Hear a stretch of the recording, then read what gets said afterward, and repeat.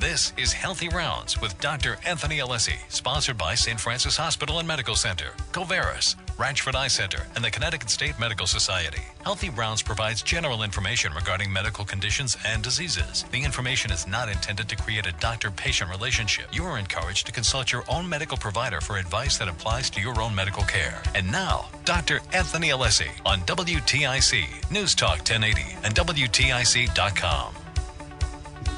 Welcome to Healthy Rounds, a show that provides you with up-to-date medical information, and we answer all of your health questions. I'm your host, Dr. Anthony Alessi, and it's great to be back with you. I was away last week with the U.S. ski team, and we were up in Quebec. This was the U.S. ski C team. These are the folks who, so there's an A, B, and C. These are the C folks who will be in the Olympics in 4 years. And it was a great opportunity. First of all, Quebec was beautiful. What a great place. I highly recommend it. Folks looking to go on a vacation that's inexpensive, not a big tourist trap, and plenty to do in winter. I highly recommend getting up there. So today's show, I've been looking forward to this. We're bringing on one of our favorite guests, Dr. Kevin Felice, who is a medical director of the Charles Command Neuromuscular Center at the Hospital for Special Care. And this week they were celebrating their 10th anniversary. And Kevin and I got to chatting a little bit and wanted to bring him on to talk a little bit about muscular dystrophy. In addition to that, in the second half hour, we're going to be joined by Freddie Graves. Mr. Graves is a patient who has muscular dystrophy and works and is fairly independent. And I thought it was great to get his perspective on being disabled in the state of Connecticut. So with that, we're going to move along on those topics. One of the things I want to tell people a lot about is we have a new website for UConn Neurosport, and I want to thank the folks at UConn for putting it together. If you go to my Facebook page, Dr. Anthony Alessi, and you can hit on the link, and the reason I'm recommending it is not for all the PR stuff, but we have designed it to be an educational resource for parents, coaches, and athletes. And that's what it is, about the neurologic problems you run into with sports and to give people kind of an inclination on how to avoid injury with sports. So if you get over to that, go to my Facebook page, hit on the link, and you'll see it. There's video. There's a bunch of stuff on there. This day in medicine, March 3rd, 1824, Dr. John Civiali. And I don't know if I'm pronouncing it correctly. It's a French surgeon. He is a French surgeon. But I was impressed by he completed the first lithotripsy of a stone in the bladder in 1824. Now, when we think of lithotripsy, right, this is where you pulverize kidney stones. We think now where we do it with ultrasound, right? There's nothing invasive about it, and you're able to dissolve it. But in 1824, he was the first person to do this. He they first designed a tube to get into the bladder, and then they would drill the stone, and it would come out in small pieces. So it was really, technically, it was the first minimally invasive surgery. You hear that time all the time now. We use that term for minimally invasive surgery using a scope, arthroscopy, laparoscopy, minimally invasive surgery. 1824, Dr. Civiali was doing that. And it avoided what was then really a dangerous procedure of doing a perineal lithotomy. So it was an open procedure to try and get these stones out. And it's really just amazing when you start looking back on the history of medicine. A couple of things. I recently had a situation the past 2 weeks where we had a patient in Haiti. Everybody who's a regular listener to the show knows I volunteer and work with Father Rick Frechette at the St. Luke Hospital in Port-au-Prince, Haiti. We had an emergency this past week where we had a patient with Guillain-Barré syndrome. Guillain-Barré syndrome is where the human body mistakes the nervous system for a virus and essentially starts attacking the peripheral nerves. This young man, aged 19, became quadriplegic in a very short period of time and faced the possibility of going on a respirator, which we don't have. So you have to understand that This is a life-threatening illness. And we had a neurologist who was down there, went down on that Saturday and said, confirm the diagnosis. And the treatment is a drug called intravenous immune globulin, not a drug you can get in Haiti. And sometimes hard to find here for several reasons, availability and the expense. I was able to, thanks to the folks at Bacchus Hospital and Hartford Healthcare, they were able to make it available for us to purchase. And my son-in-law, Mike DeRosa, got on a plane. He picked it up, got on a plane, and went down to Haiti, because you can't just mail it down to Haiti. And you got to hope you can get it through all their customs, which he was able to do. And I'm happy to report within a week, our patient is moving in the right direction, literally starting to move his limbs again, has not had to go on a respirator.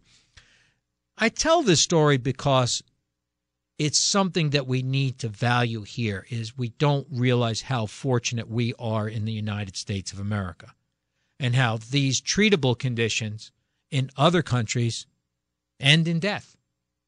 So, again, I want to thank the folks at Hartford Healthcare for making the medication available at their cost and really just cooperating with us, and obviously thanking my son-in-law for getting on a plane and flying to Haiti on short notice. Another article that came up in the last week that I want to talk about was foreign accent syndrome. Pretty interesting. I've had one patient with it. This is a story of a 45-year-old woman in Arizona who often found that she would go to bed with a severe headache and wake up with a foreign accent.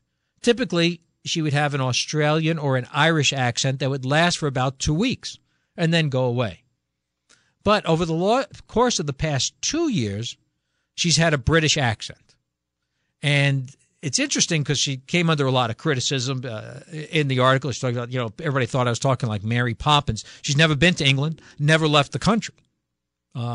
And so the question now, I have had one patient with that in my career, and it was someone who had a traumatic brain injury, and that's where you usually see it, is with traumatic brain injury and stroke. This was interesting because it came on with headache, with migraine, and I could see where it happened. But I started digging into it even when I had my patient back probably about 10 years ago. And it was really first described in 1907 by a French neurologist, Pierre Marie. So it's just interesting from the standpoint that this came on with a migraine, and it's someone who has this totally different accent. My patient started talking with a Cajun accent, as if they were from Louisiana, and she had never been to Louisiana. And right away, everybody thinks the patient's crazy. Right? This is ridiculous, but it is not. It is physiologically possible. So if you get to see that article, it was certainly something worth looking into. The last thing I wanted to talk about today is drug costs. Everybody's concerned about drug costs. The cost of medications here in the United States is very high. So 2/3 of the states here are trying to find ways to cut their costs. Because don't forget, they're providing a lot of medication for people on Medicaid, for people on any government program. 6 states, including Vermont, are looking at purchasing their drugs in Canada. Now, we've all heard about Canadian imported drugs, right? People are trying to do that. People go across the border. It's about 30% less, and it makes a big difference. What's interesting is that as opposed to buying offshore medications that people find on the internet, medications bought at a pharmacy in Canada have passed the screening of their equivalent of the FDA, called Health Canada. So it's not a crazy option to follow. But again, you have to be very careful when doing this, and it's interesting to see if states are going to move along with that. Next up, we're going to be taking a short break, and then we're going to be back with my guest for today, Dr. Kevin Felice from the Hospital for Special Care, and Mr. Freddie Graves. You're listening to Healthy Rounds on WTIC News Talk 1080.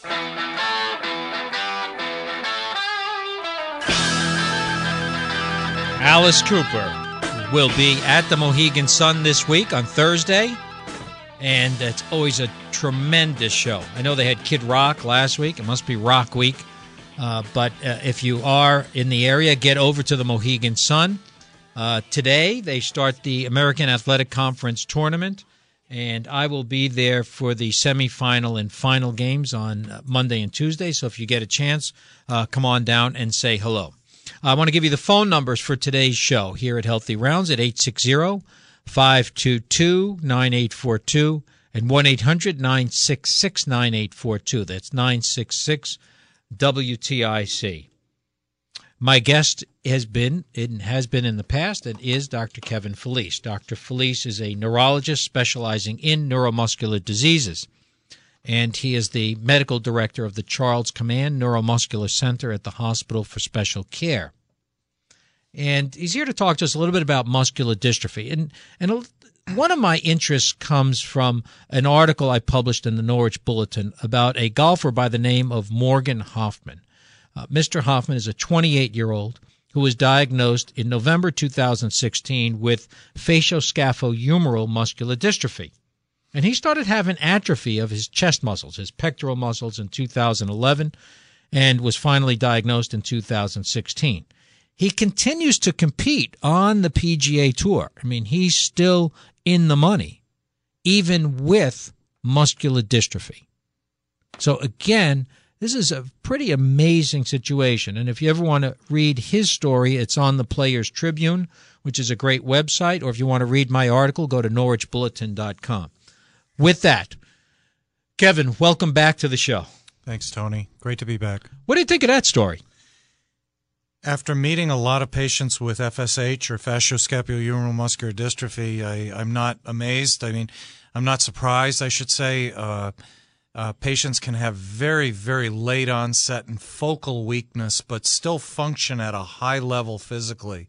So it's an interesting, it is another interesting story about muscular dystrophy, that's for sure. Can you talk to us a little bit about muscular dystrophy? Obviously, there's a range of illness we're thinking about. When people think about muscular dystrophy, they think of Duchenne and they think of Jerry Lewis. Mm-hmm.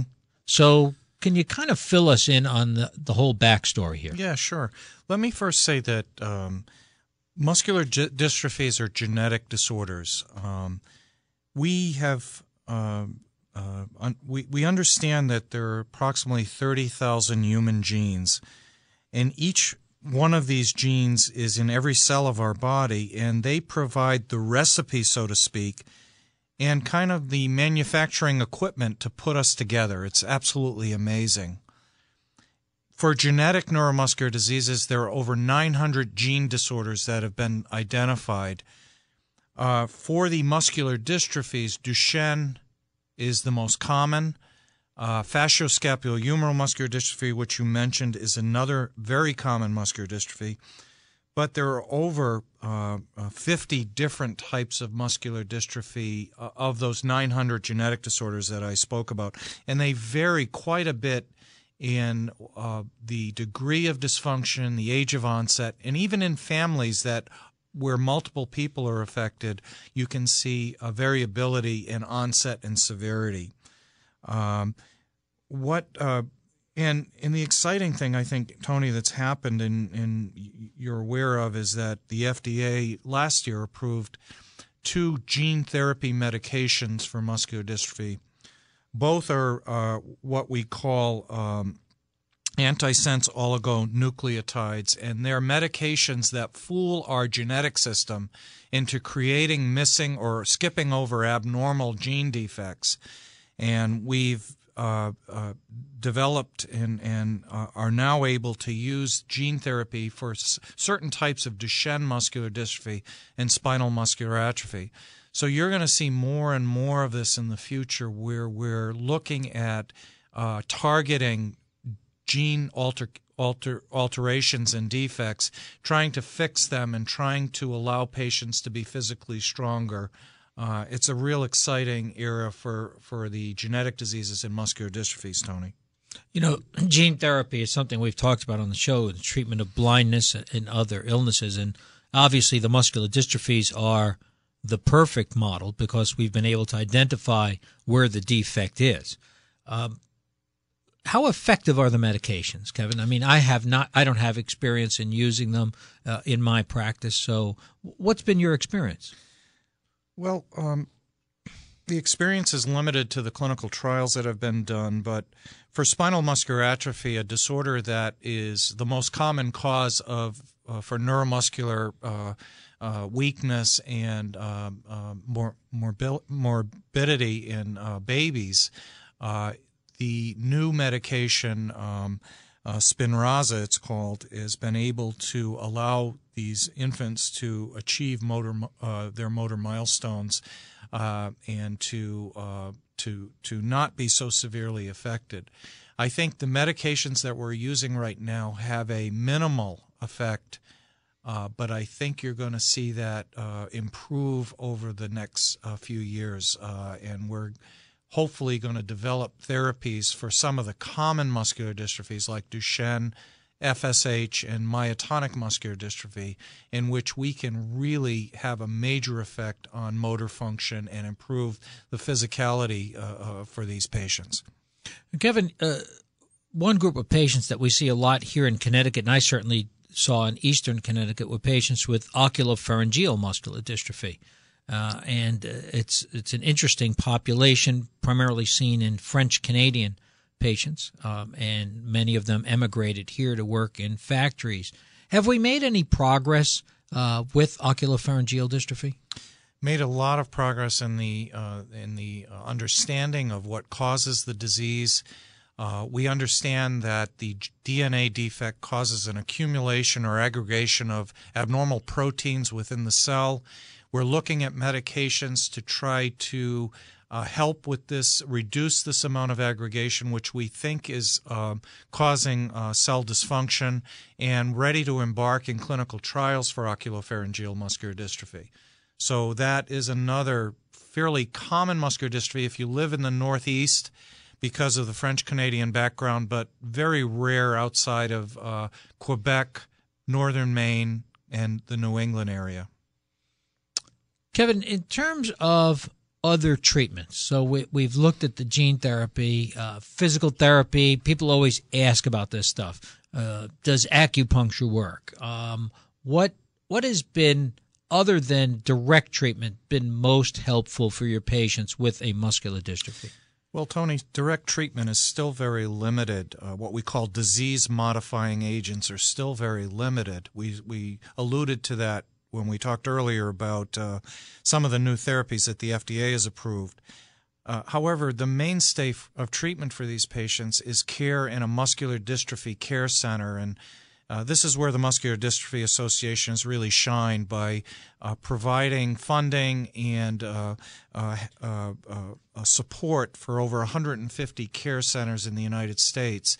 In our particular care center at Hospital for Special Care, patients with various neuromuscular diseases from Lou Gehrig's disease to muscular dystrophy to Charcot-Marie-Tooth disease visit us, every 3 months, every 6 months, or annually to meet our entire team of healthcare professionals, including respiratory therapists, physical therapists, occupational therapists, speech and language pathologist, social worker, and dietitian, to try to help them in every way we can, support them in any way we can as well.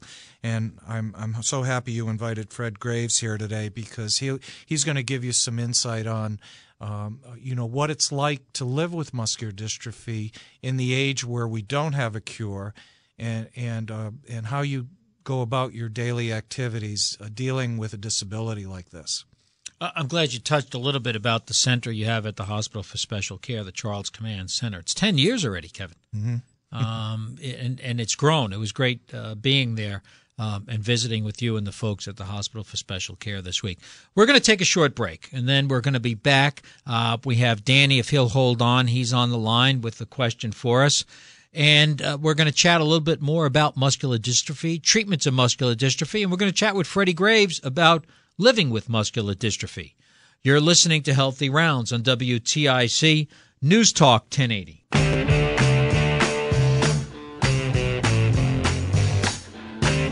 We're back on Healthy Rounds.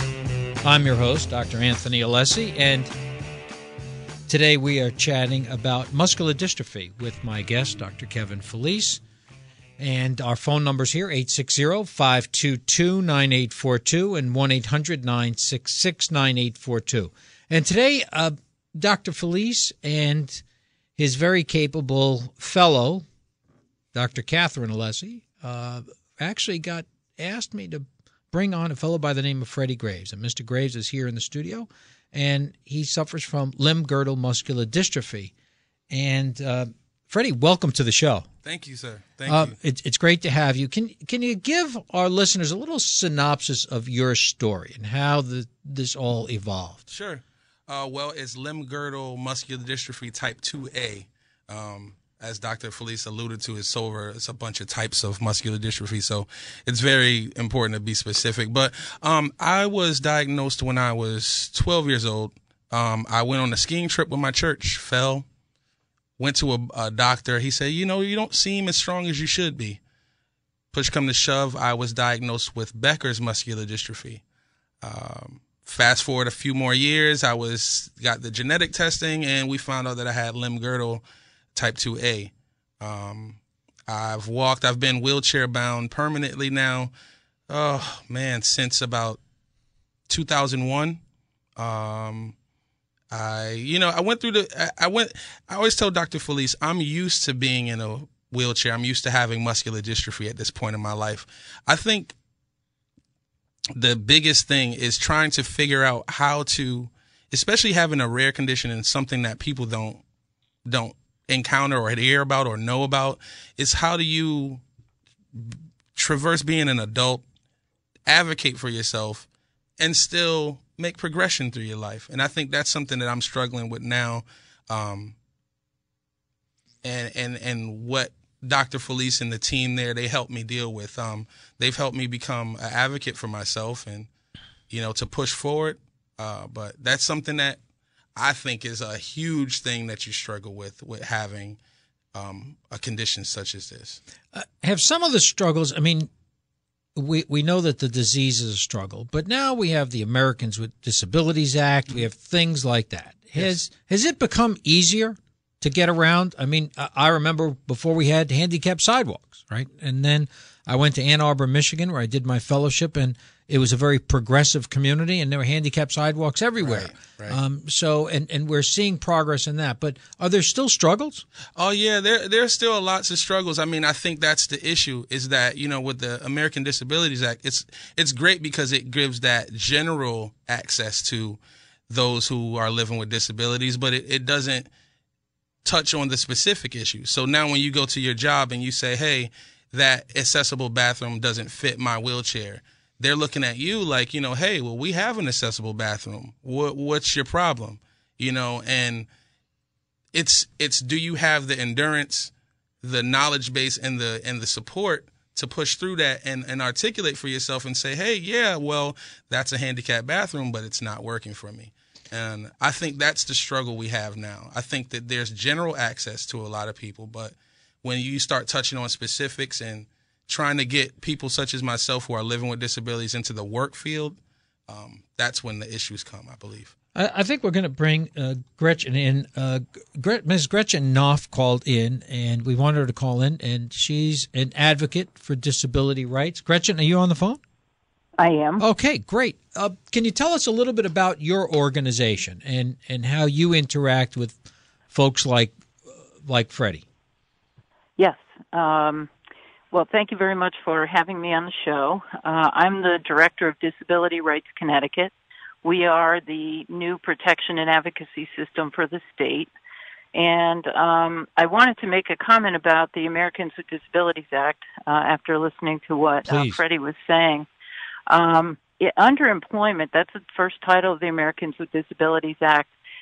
It actually says that an individual who has a disability, as long as the employer has a certain number of employees, is entitled to accommodation. So even though there are general requirements for access, when you build something, when you are an employee, you can ask for things specifically to be done to accommodate your needs in the workplace.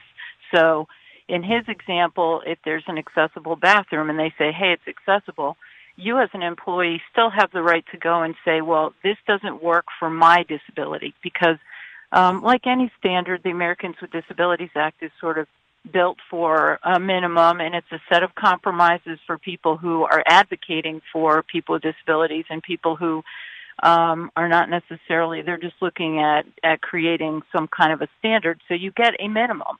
But the people who passed the ADA, when they were designing it, they said, you need to be able to ask for those accommodations. So that is something that can be done.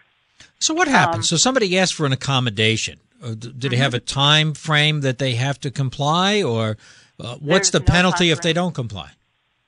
There's no time frame for compliance. An employee can ask for an accommodation any time in the life of his or her job, from the point of, when you apply and have an interview, all the way through any of the benefits that you get as a retiree.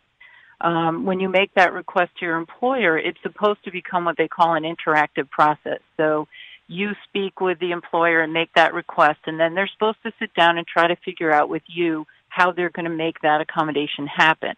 It is based on a reasonableness standard, so if an individual makes a request and the employer feels it's not reasonable, the employer can deny the request.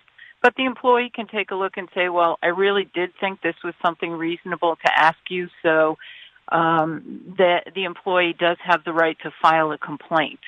There really is no timeline.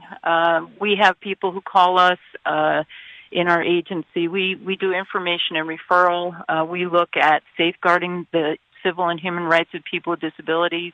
The cases that meet our priorities will go through a case review process, and we may provide direct advocacy assistance, and then in some cases we do provide legal representation. But it's all related to disability and protecting the civil rights. So when your employer we'll get people who will call and they've made the request to the employer. We'll have a discussion with them and say, did you make this request in writing? We always feel that that's the best case, so that you have a history of making your request and when it happened. The employer can interact with you if they're making a good faith effort to meet with you and to make those accommodations.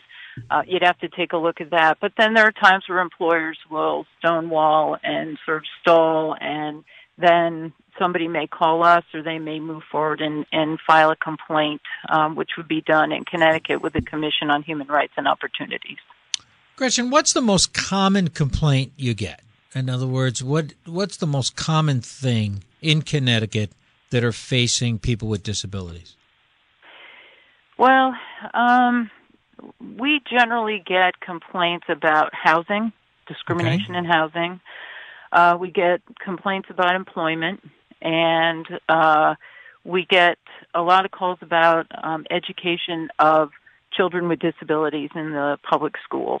And then we get generic calls about financial entitlements and how that works, and some government rights. The ADA also has, in addition to employment, a title that looks at state and local government services, and a title that looks at places of public accommodation, which is where the public is invited in to use the goods and services. So we're talking about restaurants and grocery stores and health offices and hospitals and golf courses and private daycare, private hospitals. Sure.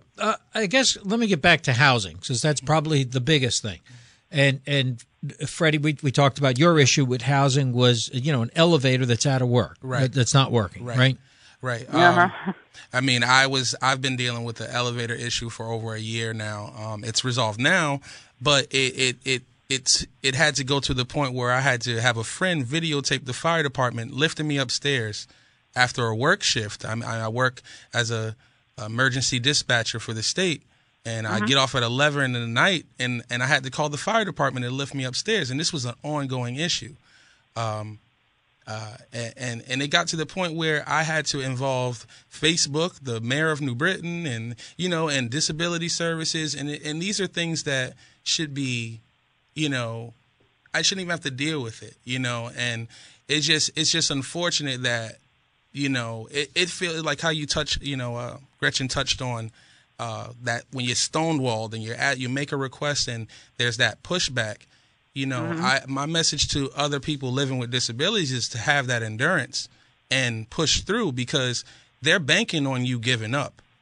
They're banking on you moving on. And, I've found that I've gotten better results now that I've been my own personal advocate, first and foremost, and knowing that I belong here just as well as the next.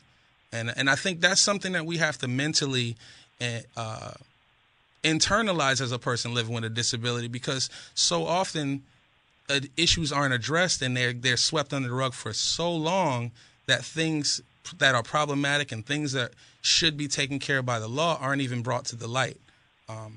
So the first step is just speaking out, And educating yourself. Absolutely. Gretchen, so for listeners who may need to get in touch, how do people get in touch with Disabilities Rights Connecticut?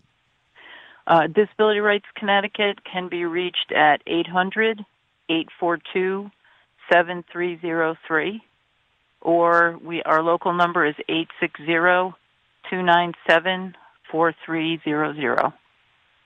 Gretchen, thank you for spending some time with us today. I know you have a busy schedule, and thank you for all you do for the disabled. Thank you very much for having me on the show. Thank you. Right.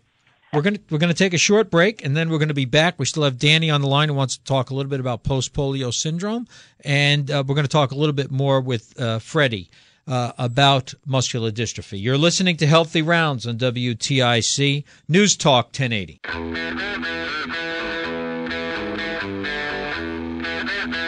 We're back for our final segment of Healthy Rounds, and we're chatting today with Dr. Kevin Felice from the Hospital for Special Care and Freddie Graves, who is a patient and really has become a patient advocate for people with disabilities.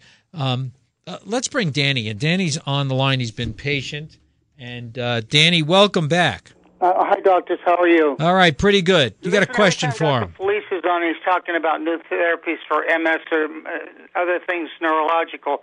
I always wonder if there's anything new or on the horizon for post-polio patients. Got anything, Kevin? Well, I appreciate you calling in again. Our focus today was on muscular dystrophy, genetic disorders, and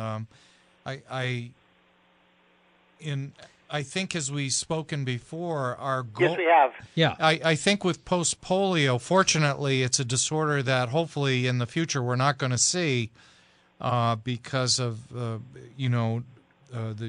really... I'm going to age out. Yeah, the eradication of polio. Age out. That's a good term for it, Danny. But I think the mechanism of injury in polio is similar to some other motor neuron diseases, including ALS. And I think that eventually therapies that become available, very, very good therapies for motor neuron disease, may be applicable.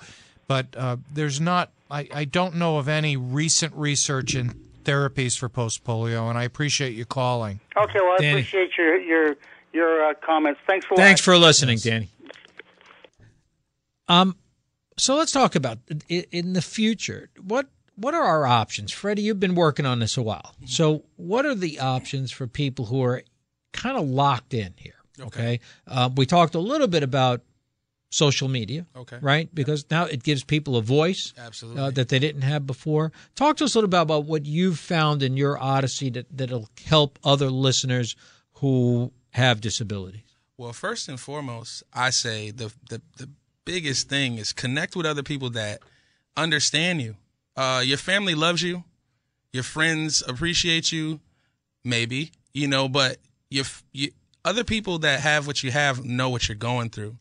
You might meet an older person who's lived a little further than you, who knows how to transfer better or whatever your issue is, or you might meet someone who you can, offer just some support to. And that understanding is a huge thing because you feel isolated. And that isolation makes you feel like that stifles your advocating for yourself. So first and foremost, you got to know that there's other people that know what you're going through and that support you.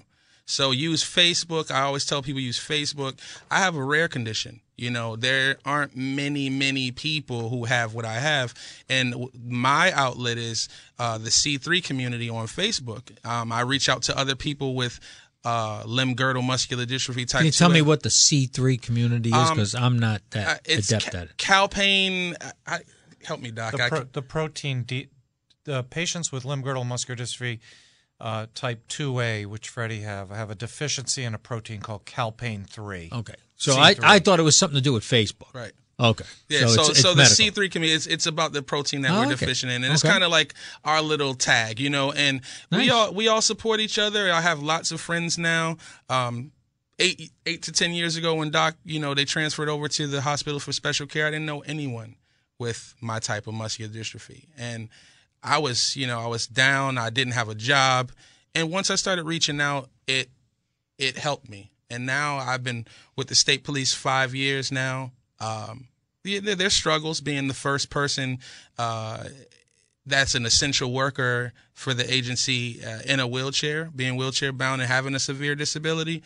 But I'm up to the battle. I'm up to the fight. And the thing is that I'm glad that I had that foundation in those formative years of reaching out to Dr. Felice and the team and going through the heartaches that I've gone through and the jobs that I lost that I didn't advocate for myself, to know now that I have a child and now that I have a job that I actually value and that I like, that I can hold on to it, and I think that's a huge thing, is that you find your base, find those people who understand you so that you don't feel isolated and that you don't feel like you don't deserve to be here.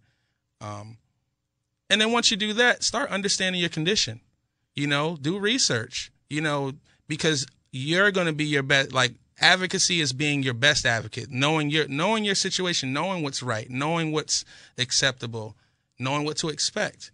So I'm big on that, and just sharing, and not having a chip on your shoulder, because a lot of times people do things because they just don't understand. People might drop the door because they don't see you, or because the last guy in the wheelchair had an attitude. So take it in stride and educate people.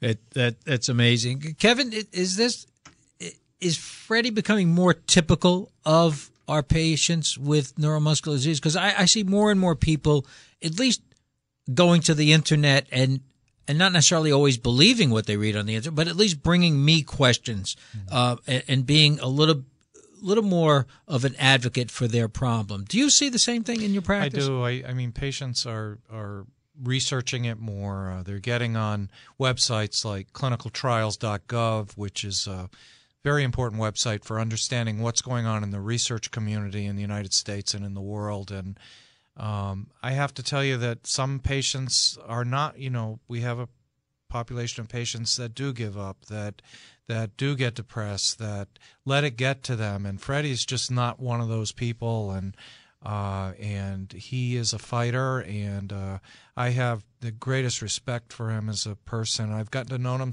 I've gotten to know Freddie since he was. Since I transferred from the Children's Hospital, right? Since he transferred from the Children's Hospital, and he's always been, Freddie, an advocate for himself and just a well-spoken and incredible young person. And I'm glad he was here today. Well, thank you for everything, actually. So our listeners understand. I mean, Freddie comes with an entourage, okay? So this is all being videoed. The last guy I knew with his own personal videographer was Don King. Oh, yeah. So you've replaced Don in the list, and they're putting together a video to really help educate people about your odyssey and maybe have them identify with it. Right. So that's why we all agreed to do that and participate in the video. Absolutely. Thank you for that. With that, I want to thank you both for spending time with us today and everything you do. Many thanks to our studio producer. Mike Olko's been on the board. Jeff Chandler's in charge of sales and marketing for Healthy Rounds. Next week on Healthy Rounds, we're going to be talking about migraine headaches with Dr. Tanya Bilchik, and she'll be our guest. And we're going to talk to her a little bit about foreign accent syndrome with migraine headaches. I'd like to get her experience. Next up on WTIC is Garden Talk with Len and Company, now that he has 2 other co-hosts. Please remember to help save lives. You can do that today by becoming an organ, eye, and tissue donor. Go to registerme.org. Also, I want to make a plug for the folks at Life Choice and organ donation on April 28th. They're going to have their big 5K run and fundraiser, and I'm going to be out there running with them. Until next week, please stay healthy. This has been Healthy Rounds with Dr. Anthony Alessi, sponsored by St. Francis Hospital and Medical Center, Ratchford Eye Center, Covaris, and the Connecticut State Medical Society. Be sure to tune in next Saturday morning at 11 for more Healthy Rounds on WTIC, News Talk 1080, and WTIC.com.